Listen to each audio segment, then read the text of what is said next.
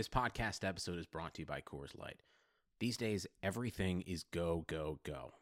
It's nonstop hustle all the time. Work, friends, family expect you to be on 24/7. Well, sometimes you just need to reach for a Coors Light because it's made to chill. Coors Light is cold lagered, cold filtered, and cold packaged. It's as crisp and refreshing as the Colorado Rockies. It is literally made to chill. Coors Light is the one I choose when I need to unwind. So when you want to hit reset, reach for the beer that's made to chill. Get Coors Light in the new look delivered straight to your door with Drizzly or Instacart. Celebrate responsibly. Coors Brewing Company, Golden, Colorado. Hey, this is Jeff Reed, and you are listening to SteelerNation.com podcast. Hello, and welcome to your SteelerNation.com podcast, sponsored by Total Sports Enterprises. I'm your host, G. Stryker, and with me today is a talented writer and the newest member of SteelerNation.com, Job Morrison. Job, welcome to the show, man. How you doing? Hey, I'm doing well. How are you, sir? Oh, I couldn't do any better. Like I was telling you earlier, I'm excited because I just got an RV, and it's something that I've wanted my entire life. So I'm going to be one of those old guys out there riding his RV around the country and checking stuff out. So kind of psyched about that. Good deal. I work with RVs in my job quite frequently, so they're definitely nice little toys. That's for sure. Very cool. And where in Steeler Nation do you come from? I'm actually out in Carrollton, Georgia. We're about 45 minutes west of Atlanta. Nice. I've got friends in that area, but they're closer to downtown Atlanta. Obviously, they wouldn't be the same. Kennesaw, friends in Kennesaw as well. But that's like kind of northwest of you, or north of you. Yeah. Yeah. Oh, that's awesome. Well, and you used to work also for a different Steeler fan site, and we were lucky enough to poach you from them. So tell Steeler Nation a little bit, and Steeler Nation probably knows a little bit about your writing if they've been reading you off the other site. Absolutely. Yeah. I was part of a SteelCurtain.com, part of the fan-sided group. Yeah. I've spent the 2019 preseason, regular season there, and then once the 2019 season concluded, I was there through 2020 off season, and then things got hectic with the pandemic, so I had to kind of step away from writing a little bit. But I am back, and I'm glad to be back writing, especially for Steeler Nation. Well, we love having you back here writing. And there's one thing that I wanted to share with Steeler Nation. You started this series called Underappreciated, and you wrote a fantastic article this week on Deshae Townsend.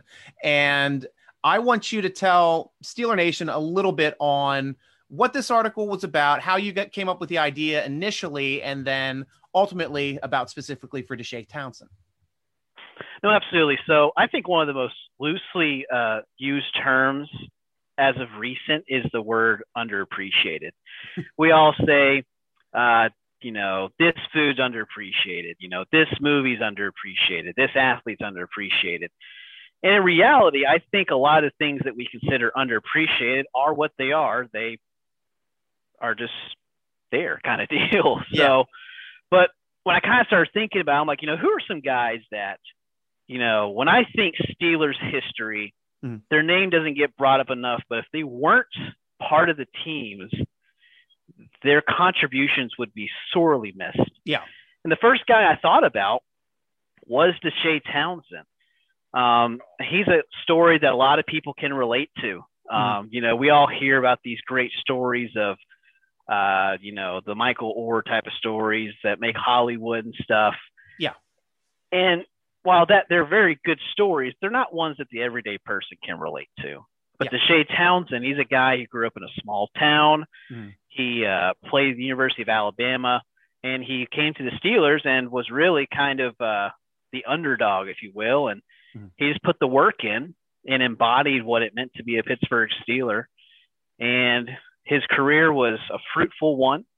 And he really under the radar built a name for himself. Now, of course, he played in the generations of the Champ Baileys. He played with their eventually, I think Darrelle Revis was getting towards the beginning of his career.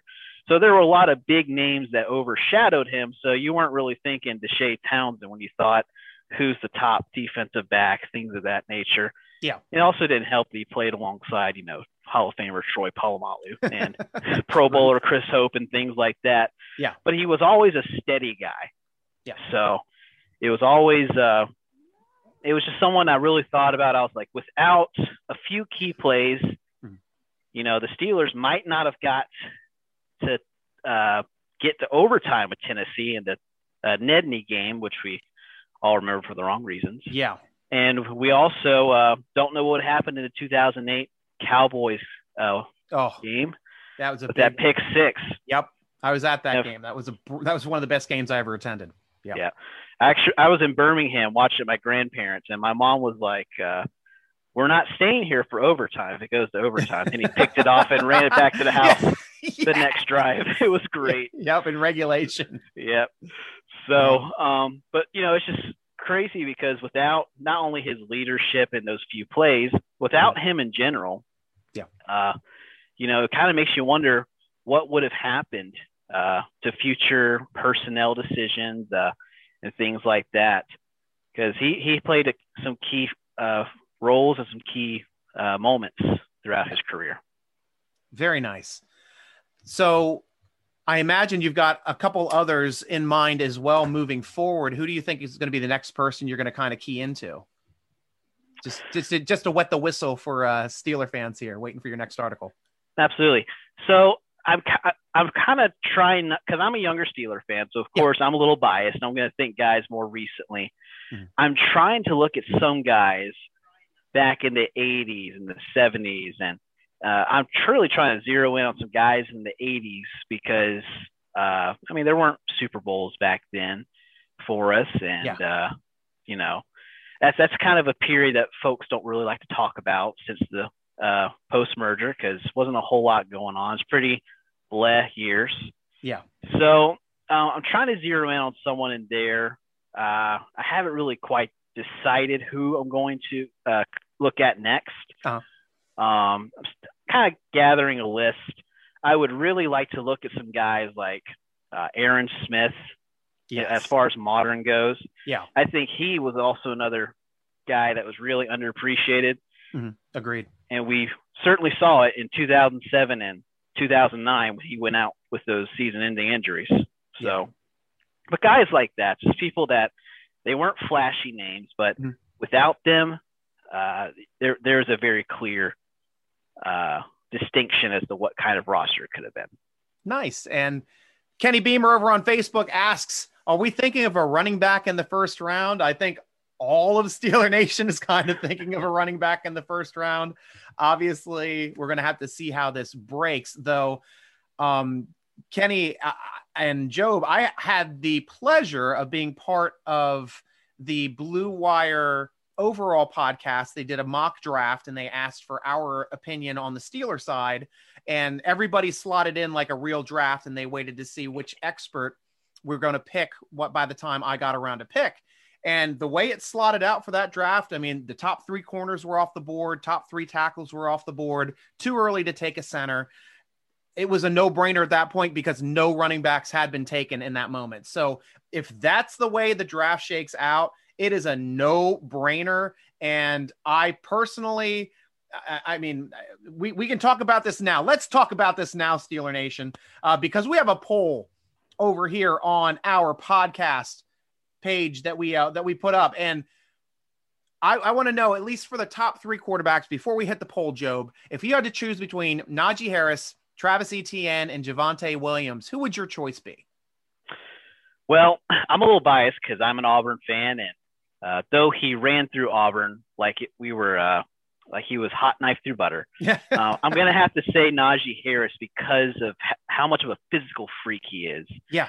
You know, I certainly love the athleticism of Travis Etienne, and but Najee Harris, I mean, there's something about watching him, and he's just a special back. I mean, I know there are concerns about his workload at Alabama because they are a run-heavy team. Yeah. There are also some concerns about his pass blocking and his age and stuff like that. But at the end of the day, he's a guy that I really think, if we want to get back to running the football the way the Pittsburgh Steelers do, I think he's the guy. Yeah. He's a hard runner, very athletic as well. So it's not like he's just going to be a Jerome Bettis just run through you. He can put some moves on you too. Yes. So got some wiggle. Yes, definitely. That's who I would like to see if we go running back in the first round is Najee Harris. Well, Kenny also agrees with you over on Facebook. He's screaming Harris as well. Funny enough, when I put this up, I gave the options of Najee Harris, Travis Etienne, Javonte Williams, and no one. So Javonte Williams got the least amount of votes at 3.9%. No one got second most votes at 6.5%. And this is out of 300 votes. Travis Etienne, who was the guy I ultimately picked, only got 9.7% in this voting bracket. So Steeler Nation has overwhelmingly selected Najee Harris. We're at 80%. So I personally like the diversity of Etienne's skill set. And I think it kind of, for me, I think it can kind of mesh with the creativity of a Matt Canada offense.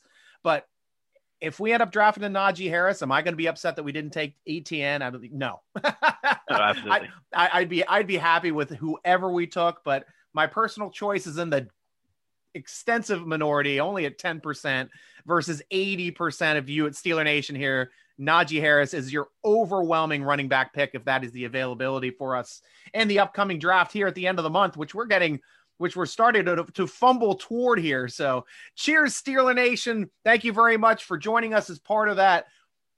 The tallies and the polls over on our Twitter page, which is @_SN podcast. And as we try to do one every week, it's fun to talk about these every week. So cheers to you. I'm going to be cracking a beer this time, hopefully a more manly beer for your liking there, Robert, giving me some guff. I'm doing Adroit Theory again. This one's called Elegy. This one is a hazy IPA with a nice bloody guy there on the front. Nice. So they have awesome album art and stuff. And they do some pairings in with, like, they've got this whole series with, if you remember the cartoon G.I. Joe, yep, it's all Cobra based. So they've got like a beer for each of the Cobra enemies, and it's all like done up as like propaganda photos for like the Cobra Commander and the Emperor. And I had Storm Shadow, the one recently. So it's a lot of fun. And they have one for the Baroness and Destro, and it's pretty cool. And it's a fun way for them to do that. Every time you walk in their place, they're either playing heavy metal or they're playing punk. So they love their harder music. They brew incredible beers. And cheers to you, Adroit Theory, for yet another excellent accomplishment. And cheers to you, Steeler Nation, for making us and giving us the fun that we get to have on the show all the time. So cheers. Cheers. And you're enjoying a nice Coca-Cola from Georgia area. Yep. Mm-hmm. Us Southerners, we are loyal to our Coca-Cola. That is for sure. That is true. Anytime, Kenny, for the love, and thank you for the love as well. Steeler Nation, be sure to chime in. As you know, we are live. We love interacting. We love talking as we're going, but we also have some points that we get to, but we will always get to your questions. And next thing I wanted to talk to you about was Steelers did have a couple moves here this last week, some smaller moves. What happened the one day, I guess they went to 2 pro days and they signed linebacker Jarvis Miller from UMass. And they also signed the wide receiver Matthew Sexton from Eastern Michigan University. So have you heard anything about these guys specifically? And if not, I mean, I know I can have some things that I can talk about as well. Well, I know Sexton, he's just a really quick and fast guy as well. I think he ran like a 4.3, if I'm not mistaken, when he was working out at the pro day. I would kind of describe him from what I understand. There was this guy back in the mid 2000s. I'm trying to remember his name. He used to play for Philadelphia. Okay. But he was a slot receiver type of guy and also a returner. And his name. That's not Jackson, was it? No, not Jackson. Because he's later 2000s. Okay. Gotcha. If I can area then. if I can think of the name, I'll definitely come back to it. Okay. But he kind of reminds me of that kind of guy. Definitely a big return prospect. You know, definitely some competition for Ray McCloud, because let's face it, competition's very healthy. Yes, it is. As far as Jarvis Miller, I haven't heard a whole lot about him. I just have mostly heard about this Sexton guy. So it'll be definitely intriguing to see what they do with him, where he'll get opportunity at, especially since we'll hopefully have a preseason this season versus last season. So, and that's the way. At least I didn't hear much from Miller as well, other than he's 6'2", 225 inside linebacker. He racked up 60 tackles last season there at UMass.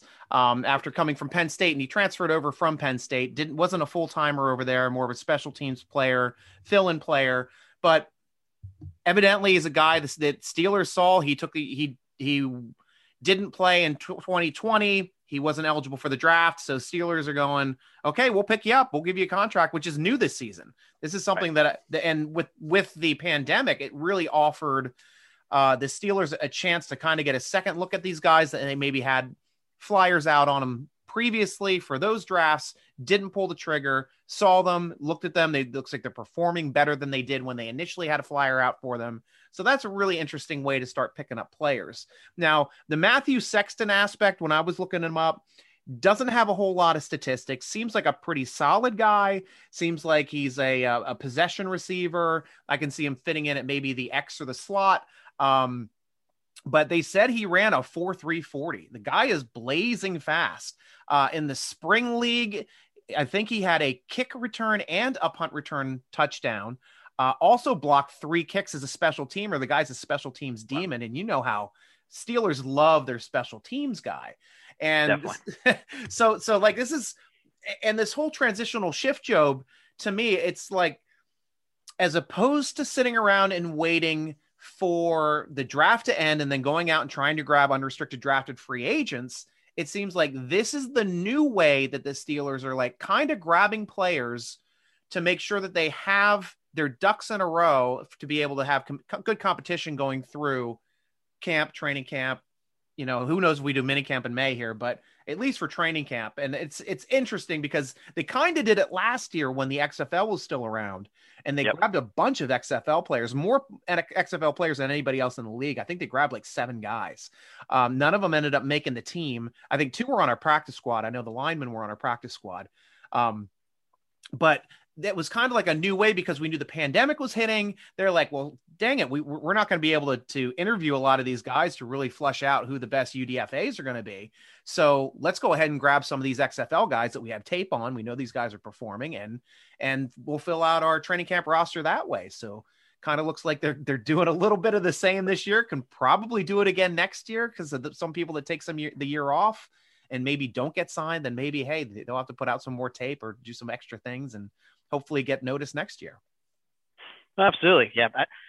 That's a good point you brought about the XFL. They also did the same thing with the AAF as well. Yeah. I think it was named Cam Thomas, or it was that guy who got cut because he got into fights in downtown Pittsburgh bars and was like making terroristic threats.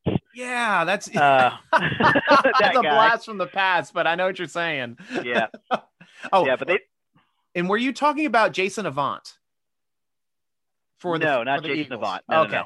So we had Reggie Brown, Jason Avant, LJ Smith were the ones that Hank Baskett. I know he was like more of a deep flight guy, and Greg Lewis. Yeah. So yeah, I was just trying to figure out who we're talking about. Kevin Curtis, Brian Westbrook. Sorry, I didn't mean to de-throw you, but yeah. No, you're good. I'm still trying to remember I'm still trying to figure out his name too. Yeah. Very fast guy on Madden as well. I remember that as a kid. Yeah, nice. Well, cool. So, and we have a question over here from YouTube. Nathan Hines is asking, do you see Vince Williams or Avery Williamson coming back? If it's between the two, I would probably say Avery Williamson, I'm sorry. Mm-hmm.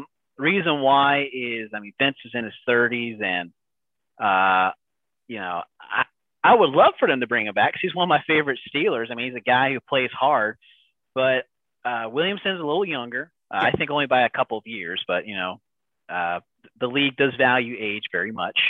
Mm-hmm.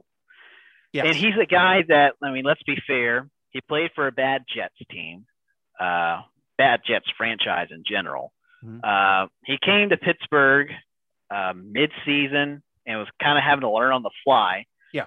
So, and he did well. He still ended up getting over 100 tackles, splitting it between 2 teams, having to take games off for COVID and to get ramped up to the Steelers way that they play. So that's pretty amazing for an inside linebacker who wasn't necessarily a starter, got thrust into that role with Spillane going down after Bush went down and played well.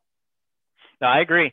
I mean, he wasn't anything that was like, we're going to sign him to a $17 million a year type of deal. Yeah. But I mean, he got the job done. Yeah. So, and he's still a free agent right now, which, I mean, I think a lot of that's testament to the salary cap drop, because a lot of teams are kind of holding their pockets till after the draft, and they're going to use that as leverage. Once the draft is over and more people get cut, a lot of these veterans are going to start taking what they can get. True. Because if they take the year off, then, you know, they may not get another chance. So, but and my heart is with Marcus R and Kenny also over on Facebook again, and they hope Vinny comes back. Vinny knows the D, and you know, my love of Vinny is just the fact that people always said he couldn't do it. You know, he couldn't be a starting inside linebacker. He became the best A-gap blitzing inside linebacker we've ever had, and was huge and at getting nearly multiple, 9 sacks, close to double-digit sacks, which is insane for an A-gap blitzer. Also, one thing that I really liked about the guy that everybody seemed to harp on him about was his pass defense was actually better than he was getting credit for the most part. A lot of Steeler fans didn't like him, and the only way we could really find out that he was doing well was the PFF ratings. It showed that he was actually doing pretty well in the pass defense as well. I mean, obviously, he is a killer in the run defense, absolute stonewall in the gaps, filling up gaps, knocking people on their butts, and splitting holes and getting in the backfield, making plays. I mean, I really like that respect, and I hope that he'd come back. My only problem with that whole situation, Job, is the Steelers didn't ask him to take a pay cut first. Yeah. And I honestly think that would have been something, a topic that could have been broached. Maybe it was broached. I mean, I may be just, creating something that's not there. Maybe they did offer it to Williams and he said, no, just release me. I want to get paid on the open market. Now he's sitting on that open market. He sees he's not getting paid. If the gears start turning and everybody starts yapping in his ear again, like they did to Tyson Alualu, he may find his way back to Pittsburgh, albeit at a lower price tag, but at least if that's the way it happened, if he came back to Pittsburgh, it would be on his terms as opposed to taking a pay cut and feeling bad about having to play for a reduced amount. And now, moving forward, which, and who knows who's even going to be starting at that extra spot if you had Williams back there too, because Spillane was playing off the chain. I thought he's earned his way into a starting spot, and to put him next to Reggie Bush, you're going to have 2 athletic linebackers making plays there in the middle for us next year. No, definitely. I would like to see Spillane get a shot as well. Yeah. But yeah, you make a good point about Vince Williams, and I'm pretty sure with the way the Steelers have operated before. I remember back in 2013 when they released James Harrison, they first asked him to take a pay cut, which of course he said no. Ended up not working out for him because I think he got paid less to sign with the Bengals than he would have made by just taking a pay cut. Yeah. I could be misremembering that, but it's been 8 years. Yeah. So, but I'm willing to bet that they went to multiple players. I mean, they first and foremost probably went to Ben, and then they made their way down. I'm pretty sure they may have asked him. I mean, like you said, we don't know for sure. It's a possibility. Yeah. But just based off the way they've operated before, I'm sure they've asked players to take pay cuts this year, and I'm sure a lot of them said no. Yeah. So, which, I mean, hey, if you're a professional athlete, your time is limited in those respective leagues, especially NFL. Yes. So maximize what you can income wise. And if he said no, I mean, I don't blame him. He's played very well, like you said. And as far as the pass coverage goes, everyone wants to remember him covering AJ Green in 2018. And sorry, not many linebackers can cover AJ Green. Yeah. So that's the Keith Butler special for you, though. That is definitely right. I've got a really interesting question here from Kelly Fontana over on YouTube. She wants us to elaborate on Harris's age, and then because at the end of his rookie contract, being a 5-year in the league, he will be 28 plus. So that is an interesting point to think about when taking a player. But my argument for taking a running back is the way that the league is set now, you're only going to be using a running back for that first contract, and that is it. Yep. And at the worst, like having the 5th-year option on a running back kind of locks him in for that extra year. And then if he's still okay, yeah, maybe you throw down that franchise tag. But you're not going to be giving him a second main contract. I think that's done with the Steelers moving forward, especially when we're going to be paying a lot of these defensive guys are going to be getting close to $1 million and $1 million contracts. TJ Watt might be the highest paid defensive player when he gets his new contract. Minkah Fitzpatrick's up for big money. And then eventually when the Steelers get a quarterback, I mean, that would be, 4 or 5 years down the road now when we're going to be throwing out quarterback money again until we got to get into the system or maybe hopefully find somebody in free agency if we don't find somebody in the draft that can kind of step up and play to this defense that we're going to be creating. Then, it's you can't be spending money on the running back. No, I agree. I mean, one thing that has helped running backs, I think they kind of integrated in CBA because the players union, I'm sure, recognize this is going to be the trend moving forward. Yeah. And until the NFL cycles back to valuing running the football more, it's going to happen. Yeah. So with the 5th-year option, they've now made it to where when you pick up that 5th-year option, it's not just a set amount where they were drafted at. Mm-hmm. It's now based off of position and market value as well. Yes. So I think Patrick Mahomes' 5th-year option went up from $12 million to $24 million. Wow. Something like that. Wow. Which makes sense because it's a quarterback. So, mm-hmm. And while that won't be as high for a running back, it mm-hmm. does help them. So if, let's say we do draft Najee Harris mm-hmm. and we use that 5th-year option, yes, he ultimately he still would be at a disadvantage, mm-hmm. but he still gets paid a little more than what he probably would in the open market if we elect to keep him. So the 5th year, you're right. The 5th-year option has been a good tool for both the team to retain the player, but for the player to start getting paid real money and value money for their position in that 5th year. And it has been going up each year. That's why I think TJ's has to be close to 10 million, I think, his 5th-year option. So, I mean, It's not like these guys are making nothing. They're making good money. I mean, obviously he's going to be close to a $20 million a year player. So depending on where we come in, toward closer to 25, closer to 20, we'll see. Right. But I think he's getting $1 million contract, and I think he deserves it with what he's shown as a Pittsburgh Steeler. One other addition that was made on April Fool's Day, it wasn't an April Fool's joke to the Steelers, but it was to the Jacksonville Jaguars as Tyson Alualu signed his 2-year contract after initially committing to the Jacksonville Jaguars. Thank you very much to COVID. For one reason and one reason only, not for all the people that have died. Please don't take it the wrong way. I'm sorry. Don't be flying and slamming me on social media now, but only because we have Tyson Alualu back again because he had to wait for his COVID to clear through his system. He had a lot of teammates yapping in his ear. Don't leave, don't leave, don't leave.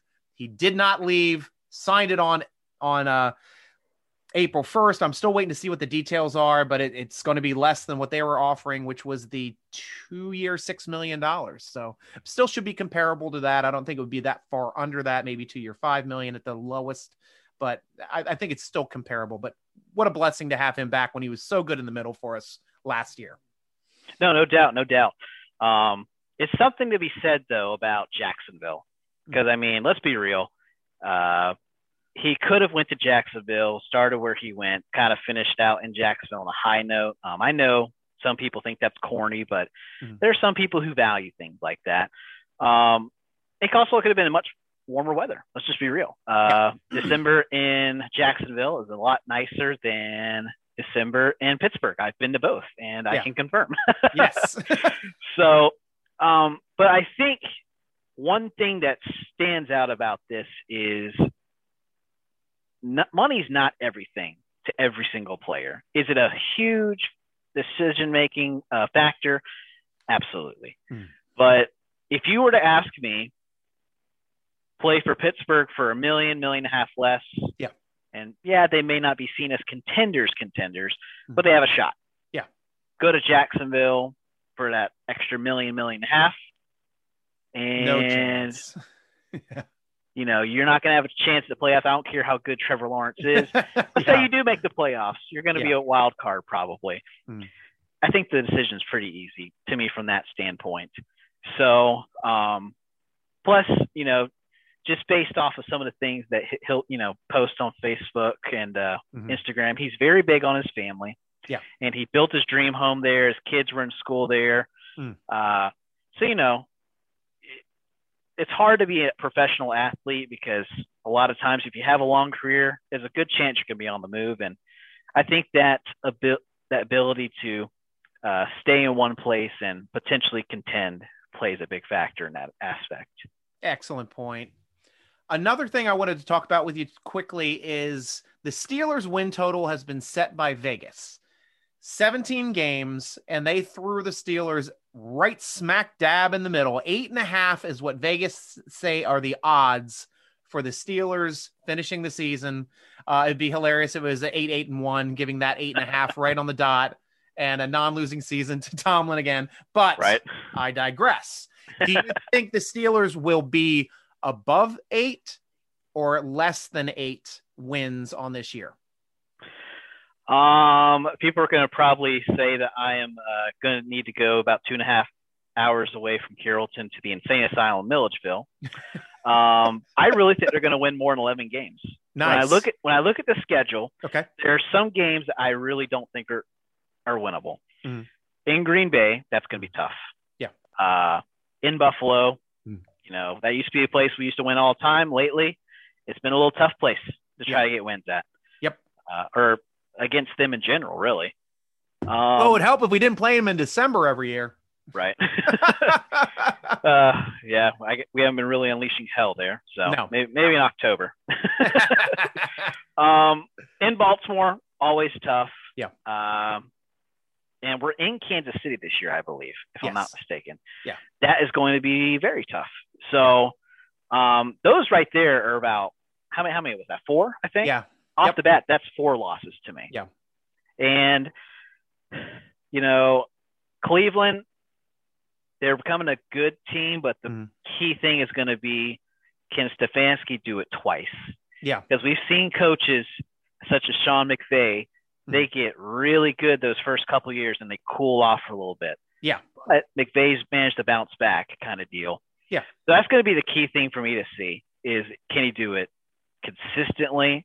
And can he keep going? Because if he gets it consistently, I mean, they're going to have to go and just build a statue for him in Cleveland. Yeah. So they're a good team. So that could be a split right there. I'm not afraid of Cincinnati. I'm just not. Yeah, I haven't been afraid of them since 2009. Seattle. And don't forget Seattle. Yeah, Seattle's going to be a tough game. That's what Kenny's asking for too. Yeah, Seattle. That one could go either way because Seattle usually doesn't play well in Pittsburgh, and I know people are like, "Well, that's the pass." Well, you know, we've played against some pretty crappy teams in Oakland, and that place is our kryptonite. I just believe in curses. Like the Colts they've won 1 time since the merger in Pittsburgh. Wow. So I just believe in curses like that. And sure, things work out sometimes, but I really think the Seattle game could go either way. But a lot of these other games, they're very winnable. Yes. So, I really think they can get 11, 12 wins. They're going to be hard-earned wins, that's for sure. I personally think they're going to need a 100% healthy and committed Ben Roethlisberger, and fixing this offensive line through this draft, and maybe even a little bit of more free agency, possible trade moves after the draft to get it to a place where I would be comfortable with it. Right now, I'm not comfortable with the line, especially at center. We need an upgrade at center. I agree. I just don't think BJ Finney is going to be the guy to be able to lock it in, even though I'm very happy with both guards, with Dotson and DeCastro. I even love Banner. I mean, I think Banner's going to be playing out of his skull next year. And you know, Core 4 wasn't horrible on the other side. I think he can at least lock it down. But we'll see. We could even still improve that in the draft. Not a big thing, but center has to be upgraded. It's actually funny. Not to cut you off. No, go ahead. Pro Football. Before history is written, it's played, before it's frozen in time, it's fought one shift at a time. Before it's etched in silver, it's carved in ice. What happens next will last forever. The Stanley Cup Final on ABC and ESPN Plus begins Saturday. Well, talk, I think I saw them say something. BJ Finney said that, as far as the opportunity to start, Tomlin said it's in his hands, which I think is a good thing to say. Yeah. But I definitely agree. I think BJ Finney is a great backup. I think he's a great guy that if you need to plug him into a heavy set, great guy. To multiple positions too on that line. He can move around on the interior. Yeah, if you need him for a couple games, sure, great. Yeah. But if you need him all season, well, I don't know. We'll have to see. You'd have to have the two guards really helping him out in that respect, and possibly whoever else is in the backfield to help out as well. Absolutely. Yeah. So the economy is made up of real people doing real stuff, and it affects everything, which you obviously know since you're a real person doing real stuff. Marketplace is here to help you get smart about everything beyond the what of the day's business and economic news. We dig into the how and the why with the real people driving our economy. From big tech and interest rates to small businesses and what's happening at the Fed, Marketplace breaks it all down so you don't have to. Listen to Marketplace wherever you get your podcasts. We've got a couple quick questions here too from Steeler Nation. Nathan wanted to ask, what do you think about a Joe Hayden extension? It depends. Are we talking a pure extension or are we talking a void year extension? Which Probably seems to be this is odd with the void year extensions. That's been a first for that I've ever seen for us doing that. And obviously it's because we got tons of space next year. Yeah. But with Joe, I think an actual extension, and at least I like him as a player. I think you could probably push him to 2 or 3 more years for one final extension. But that's my personal opinion, though he'd be well into his mid-30s by that point.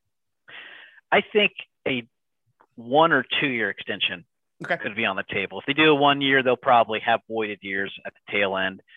2 year, I mean, it just depends on how he does this year. I mean, there was a very, very slight step back, but I mean, it comes with age. Mm-hmm. But he still has this right here, and that's very important for any defender. I mean, if you remember that pick 6 against Baltimore, that was just pure. Yes. I see it on film. Yep. I go and take it. He did the same thing against the Cardinals in 2019. Mm-hmm. He's just a very smart football player. Yep. He still has some juice in him. But yeah, it'll be very curious to see how he does this year. I think if he stays at the same level he did in 2020, once the season's over, they'll probably approach him with a couple-year extension if he's still at that level. If he's not at that level, then they may give him a 1 year with void years. Yeah. And do that one last time. I don't think they want to make that a habit. I don't either.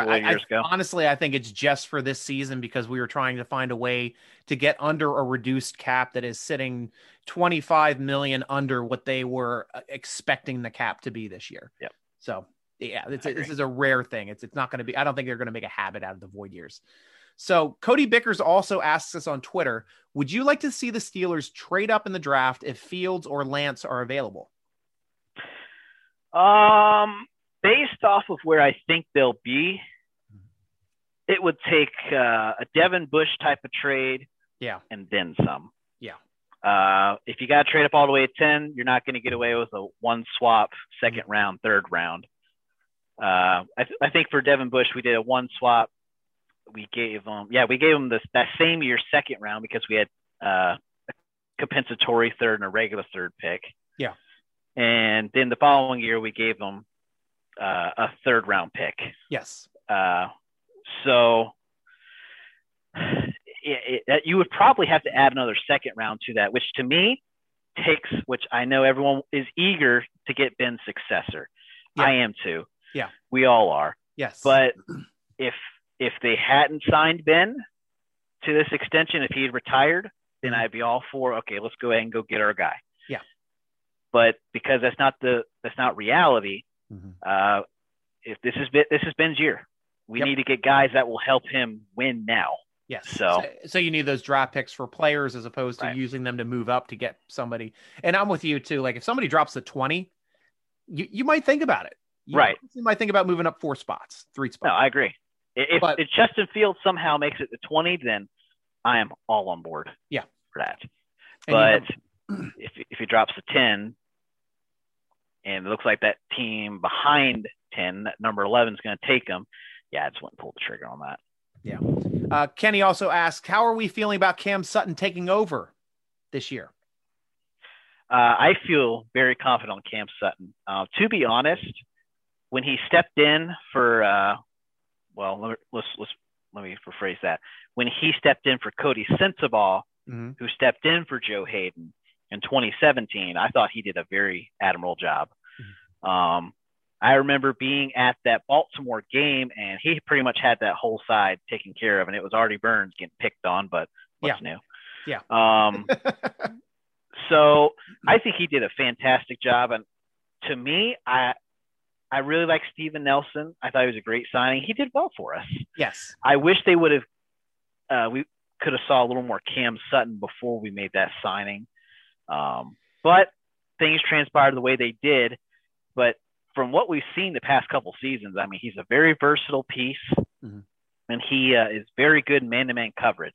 Yes. I thought he was a great pick coming out of Tennessee because he played against some pretty tough receivers in the SEC East. Yes, he did. So, yes, he did. I'm very confident in Cam Sutton. He's a good, humble guy, and he's someone who is going to work his tail off, and he doesn't back down from a challenge. I can tell you that. The only thing that hurt me about that whole Cam Sutton situation was the Steelers went, okay, we're going to keep either Hilton or Sutton to play the slot. They went with Sutton, which is fine. I mean, he's definitely the more diverse player. I like Hilton's splash play more, but then with Nelson leaving, they're like, well, I guess we're going to put him on the edge, but now they don't have that player in the slot now. To me, like they need somebody in that slot. So I don't know if they're going to try to still push with Pierre or Lane on the outside and put Sutton in the slot, or rotate them in and out depending on down and distance and what's going on and what the matchups they need to make in the middle of the field, if they need Sutton to cover those tight ends or something. And you also don't know if they're going to have in some of those sets Marcus Allen playing inside linebacker or money backer, or Brooks that we drafted from Antoine Brooks that we drafted from Maryland the previous year. So those are the types of players that the chess pieces that you're going to have to start seeing the Steelers make to keep guys on the field that can still tackle, but can defend down the field. And that's going to be interesting to see moving forward. But who am I to know how it's actually going to play out until we start getting and hearing some feedback with how the personnel shifts are going to work out here in training camp. Absolutely. Yeah, I think it's also possible that, like we said, with the way the cap is this year and the fact that teams are inevitably going to use the leverage against players to get them to take cheap deals for this year. Yeah. It wouldn't surprise me if they picked up someone, who's that guy? He's played for Falcons, New York Jets, Brian Poole, I think it is. Okay. He was a decent little slot corner. I mean, that's one option. Yeah. It wouldn't surprise me if in the later rounds, the draft, they went after someone who's a slot corner, kind of go ahead and start establishing that depth. Mm-hmm. One thing that's going to be curious to see is, like you said, what they do with that as far as rotating goes, because if they have confidence in Justin Lane or James Pierre, I almost kind of say Sutton's the base, but he flexes in. They did the same thing with William Gay for a few years there. So. Yes. Good point. Last person I want to talk about is the guy that vacated that spot, and that's Steven Nelson. And he is crazy. He is going nuts all over social media, starting now to talk to and give suggestions, I guess, to Devin Bush. Tell Steeler Nation at least your reactions on what's going on with Steven Nelson and how it's affecting you as a fan. To be an athlete, you have to have an ego. You kind of have to have some kind of arrogance behind it too, because let's face it, you're among the select elite athletes to play the game at the highest level. Yeah. But when things transpired the way they did for him, or at least allegedly, where he didn't want to compete with Cam Sutton for that outside spot, I think Dale Lally reported that. Mm-hmm.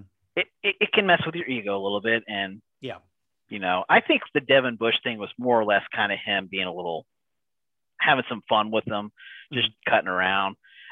Some of the stuff that he said was kind of things that I'll say with my buddies when we're joking around and messing around.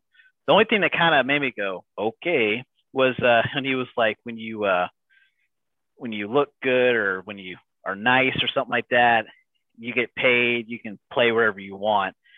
That kind of made me went, well, you're still unsigned, man. So I don't know what you mean, but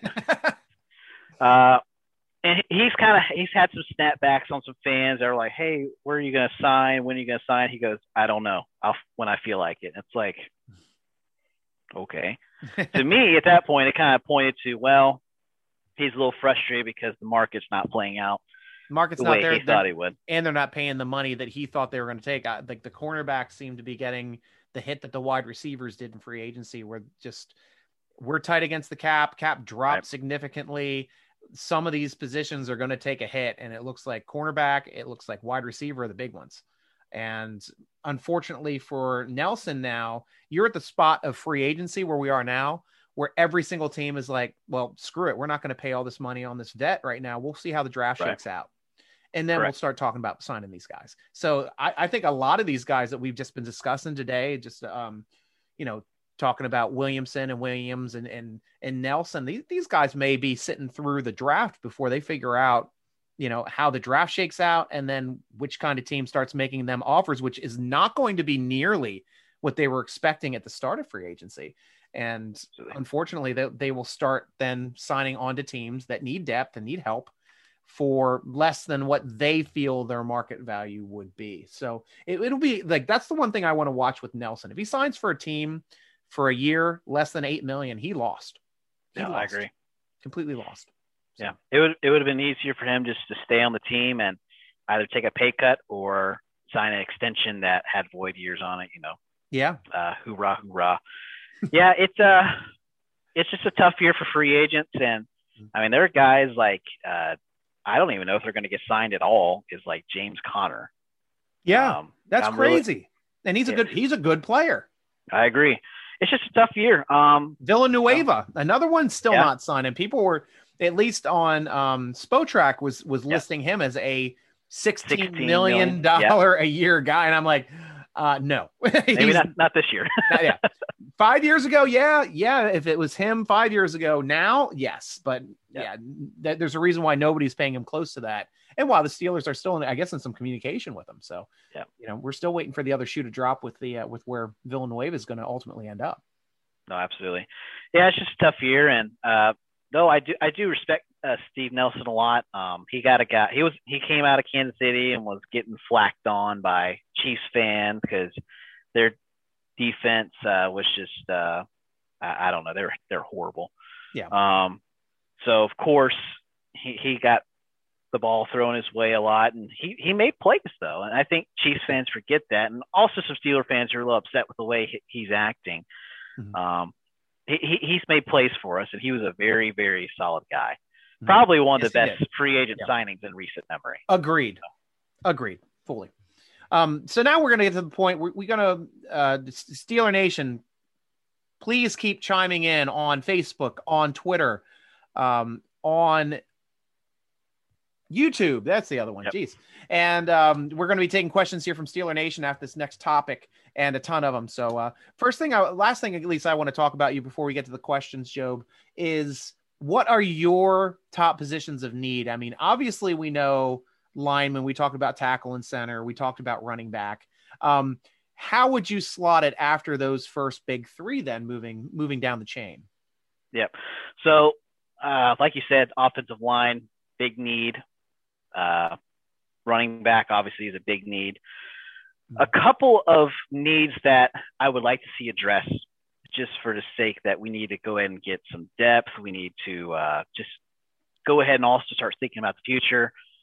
First, defensive back, because like we said earlier, with they do have options to be flexible with the nickel set, the dime set, and whatnot. But it'd be really nice for them to go ahead and, in case this is Joe Hayden's last year, see it. Hang tight 1 second. No worries. Hold on 1 second. Yep. Yeah. So, I mean, for me personally, if I'm going to go across and list my needs after those big three, number one is still corner, because you got to figure out who's going to be slotting in for that slot position / outside position. Because Sutton's got to play one, somebody's got to play the other, somebody's got to be drafted for that. Then tight end. I mean, we do not have a blocking tight end on this team.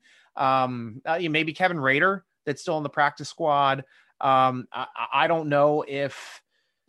Oh gosh, what's the tight end? Richard, who's the current the current third tight end, who's now the second tight end that we had that was young? Gentry. Gentry, yes, thank you.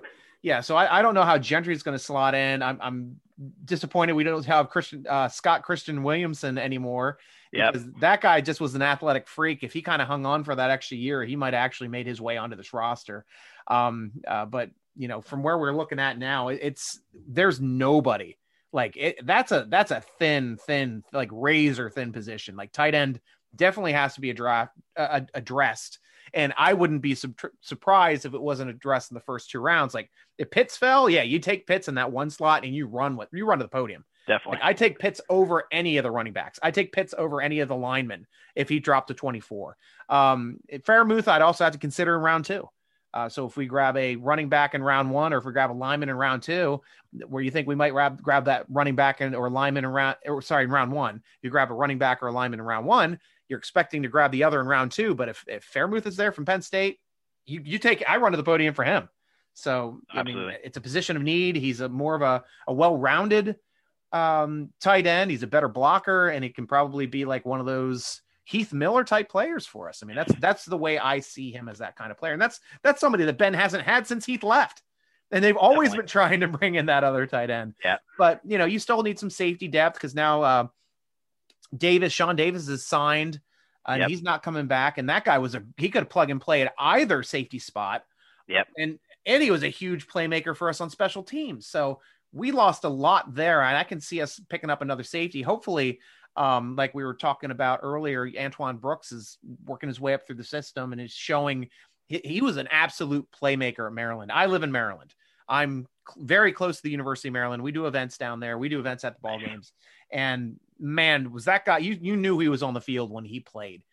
He's one of those kind of guys that just attacks the line of scrimmage, very, knows for the football, knows for the play, knows where it's coming, knows how to get off of blocks, and just bashes people, makes big pops on the field.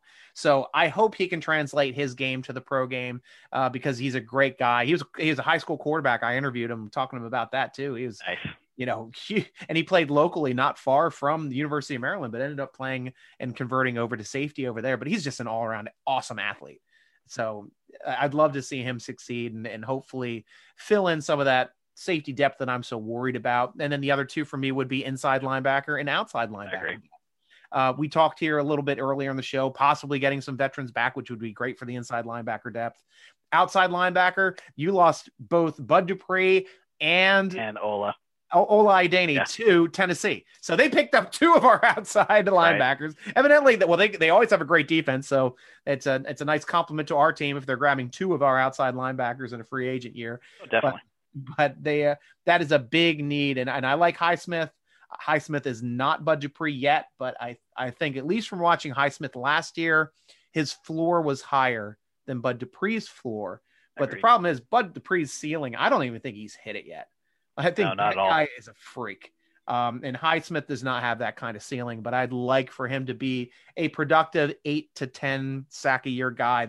I think that would be just enough that we need on our team to be productive, and hopefully learn that smash and hammer coming around the corner from that backside, like TJ Watt loves to do, and forcing those fumbles. And hopefully we can get that off of both sides. He gives me Clark Hagen's type of vibes. Yeah, I think that's a perfect analogy there, Joe. Easily. Yeah, it's a really solid guy. And I mean, Clark Hagen's at his best. I mean, he and Joey Porter, they were a tandem. Yes, they were. Even he and James Harrison that one year, they were a tandem. Yes. Yeah, he's just a really, like you said, just a solid guy. And I don't think Bud's hit his ceiling either. I think if he didn't tear his ACL and played the rest of the year, he would have been maybe right there hip and hip with TJ as far as sacks go. Yeah. Nice. And Cody, I'm with you too. I mean, Cody Bickers over here on Twitter saying, I'd like to see some Connor tight end and edge depth. And Kenny, I'm with you too. Obviously, it does hurt that Bud is gone. It hurts us all at Steeler Nation. Yeah. I mean, Bud and Watt were just starting to get really special. And if Bud didn't get hurt and Bush didn't get hurt, this team had a good shot to make a deep run a much deeper run than they made in the playoffs this year. No, I agree. So I think that Bush one hurt especially. Yeah. Yeah. Yes, it did. So now we're at the point of the podcast where we start taking questions from Steeler Nation. Go on over to SteelerNation.com in the forums. It's free to sign up. We talk about football all the time. We have a blast. And I set up a thread every week to talk about questions and ask us directly. If you don't go over there, obviously Twitter, Facebook, YouTube, you guys can keep asking questions as I'm asking the forum questions now, and we'll get back to you here at the end of this segment. But the first question from /Steel, Job, huh? Are you aware of the religious significance of your name? A man's will was tested, so a small test. How did you become a Steeler fan, and what brought you about your Steeler passion for writing? No, absolutely. It's funny. My parents, they wanted to name me a unique name that no one else would name their kid. And I think Joe fit the bill pretty well. They spelled it with an E at the end, though. So, of course, I get called everything but Job, usually. I'll get, like, calls from telemarketers and stuff. And they're like, can I speak to Joby? Like, he doesn't. That's great because it's like, no, that person does not exist. Click. Right. Yeah. I just respond to it. But I think I became a Steeler fan officially when I was about 5 years old. My family, my dad's side of the family, they're from Western Pennsylvania. Mm-hmm. My great-grandfather worked in the factory industry, and so did my grandfather as well. Mm-hmm. They're primarily from Erie, Pennsylvania. They found their way down to Georgia after some factories shut down. Mm-hmm. So I became a Steeler fan because I watched my dad play Tecmo Super Bowl, and he always used the Steelers. And it just became a thing. I started playing Tecmo Super Bowl. I like the Steelers because my dad likes the Steelers. And then I eventually kind of started to learn about the Steelers and learn about my family history and learn about Pittsburgh's history. And I kind of became to identify with it because one thing I take pride in everything I do is I work very hard. And I think that is the staple of the Steel City is a blue collar town. They put in the work and then they put in some more work. That's just kind of how I am. So that's how I became a Steeler fan. And I really became big into football when Big Ben got drafted. I was about 10 years old when that happened. And since then, I don't know, it became more than a passion, it became a lifestyle at that point. I hear you. And damn you /Steel for this question. Because this will be directed to Job. Should Cope dye his hair black to coordinate with his beard? And the Cope should Stryker dye his hair black to coordinate? No, I got you. I post this Cope on the board. No, I got you. You know, everyone wants to say when we get older, I'm starting to get some silver hairs in my beard and my sides as well. Nah, man, just be the silver fox. Let the it's not oldness in the beard when you get the white hairs. It's hairs of wisdom that you've gained.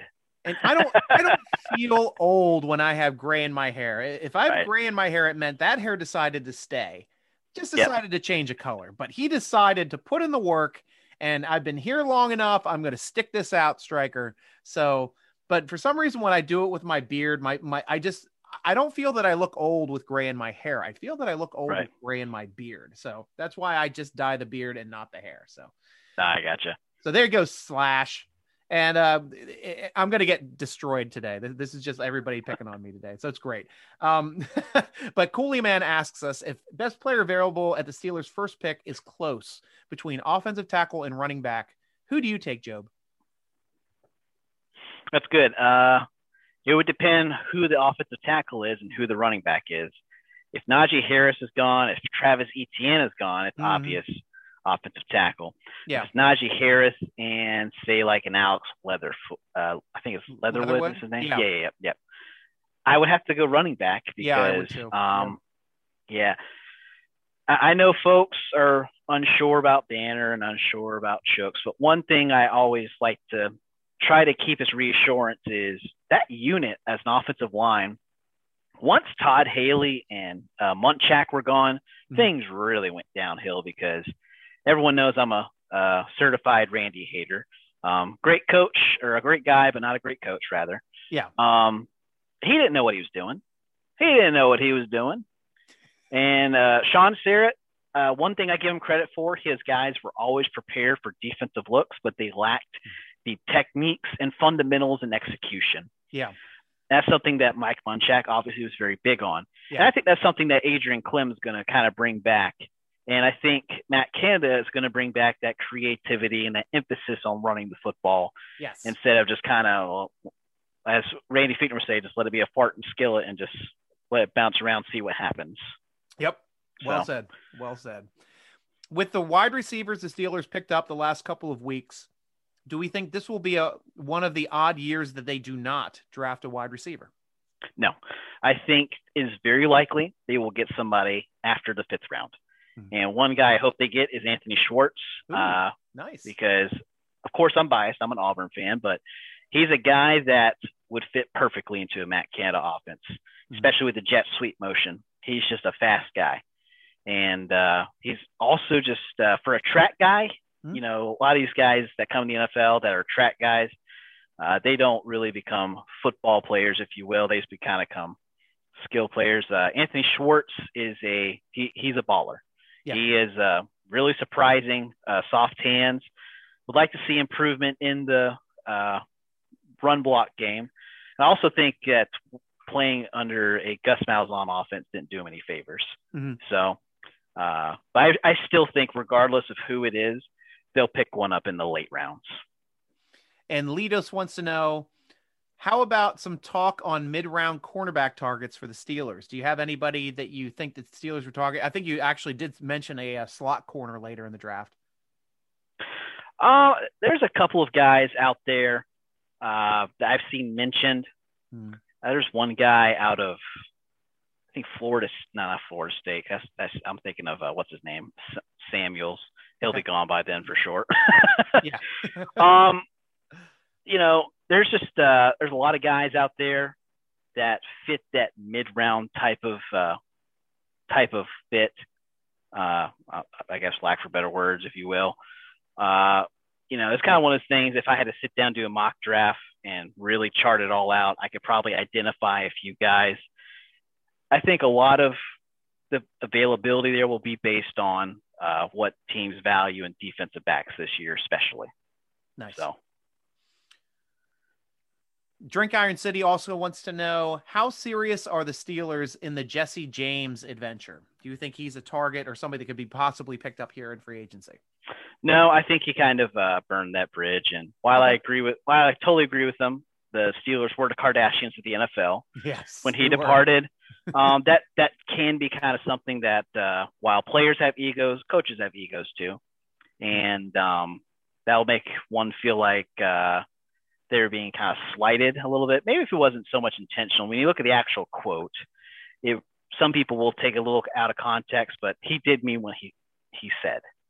I really don't see him coming back, though. I just don't. Okay. And last question, I'm going back to Cooley Man because he's poking the bear here. Do you like fruity beers like Stryker, or are you not a little bitch? Actually, when I was able to drink alcohol, I thoroughly enjoyed Mike's Hard Lemonades. Nice. And I also thoroughly enjoyed apple ciders. What are they called? Yeah, ciders. Yeah, they're just ciders. Hard ciders? You mean? Yeah, there's a specific brand. I'm trying to think. Okay. I can't remember. Down here, you have Bold Rocks one. You got Woodchuck. Those are the big ones. I'm trying to think of the other one. Crispin, Strongbows out of Ireland. Yeah. Yeah. But Angry Orchard. There we go. Oh, Angry Orchard. Yes. That's it. Yeah, I used to really like those. I don't know. I think I do like fruity beers a lot. Regular beers. Yeah, I mean, I think you're a Stryker on here. If I would like something that tastes good. Yes, and that's the way I am. And just so you know, Cooley, I'm also drinking that Elegy right here. I mean, Adroit Theory made those fruity beers, and they make awesome beer. Like anything across the board. Their IPAs are insane. They actually have deals with a couple bands. I think one is Slayer, one is Lamb of God, and they put their artwork on their beers and adjusted some of the artwork for their beers. So if you think that these heavy metal MFers over at Adroit can't enjoy a fruity beer now and then too, I mean, that's the way I am, man, because all their stuff is delicious. And if I'm going to have one of their fruited sour gozes, I'm going to enjoy that as much as I do their hazy IPAs, as much as their Belgian quads, as much as their imperial stouts that they're awesome at as well. But it seems like everything they make is like over 8%, except for the fruited beers tend to be like the sour gozes used to be, or more around like 3%. And you can still have your faculties through the end of a podcast, unlike now that I'm reaching the end of my beer and the end of the podcast now. So thank you very much, Steeler Nation, for the questions. Thank you very much, Kenny, one more time for chiming in. He thinks Banner's going to play out of his head this year. I'm 100% with you on those 100% as well. Small little tidbit that I learned both researching my interview for Banner, and since we've talked twice, big friend of the show, Zach Banner's biological father is Lincoln Kennedy, and that is a very little known fact in all of Steeler Nation and all of sports in general, because he doesn't really identify with his biological father. He has a family. He loves his family. He loves his father. He found out kind of by accident when he was like early teens, digging around stuff in the attic, and just figured out that his actual biological father was Lincoln Kennedy. So interesting that an all-pro offensive tackle, did happen to provide the DNA for Zach Banner, which is interesting in itself. It just has nothing to do with his family life, his life in general, and the fact that they really don't have a relationship other than a professional relationship. Yeah. Oh, absolutely. I think Banner, one thing I will always respect him for is his work ethic, because he was like, 400 pounds, something like that. Yes. When he got drafted. Yes. And he put in some work to lose that weight.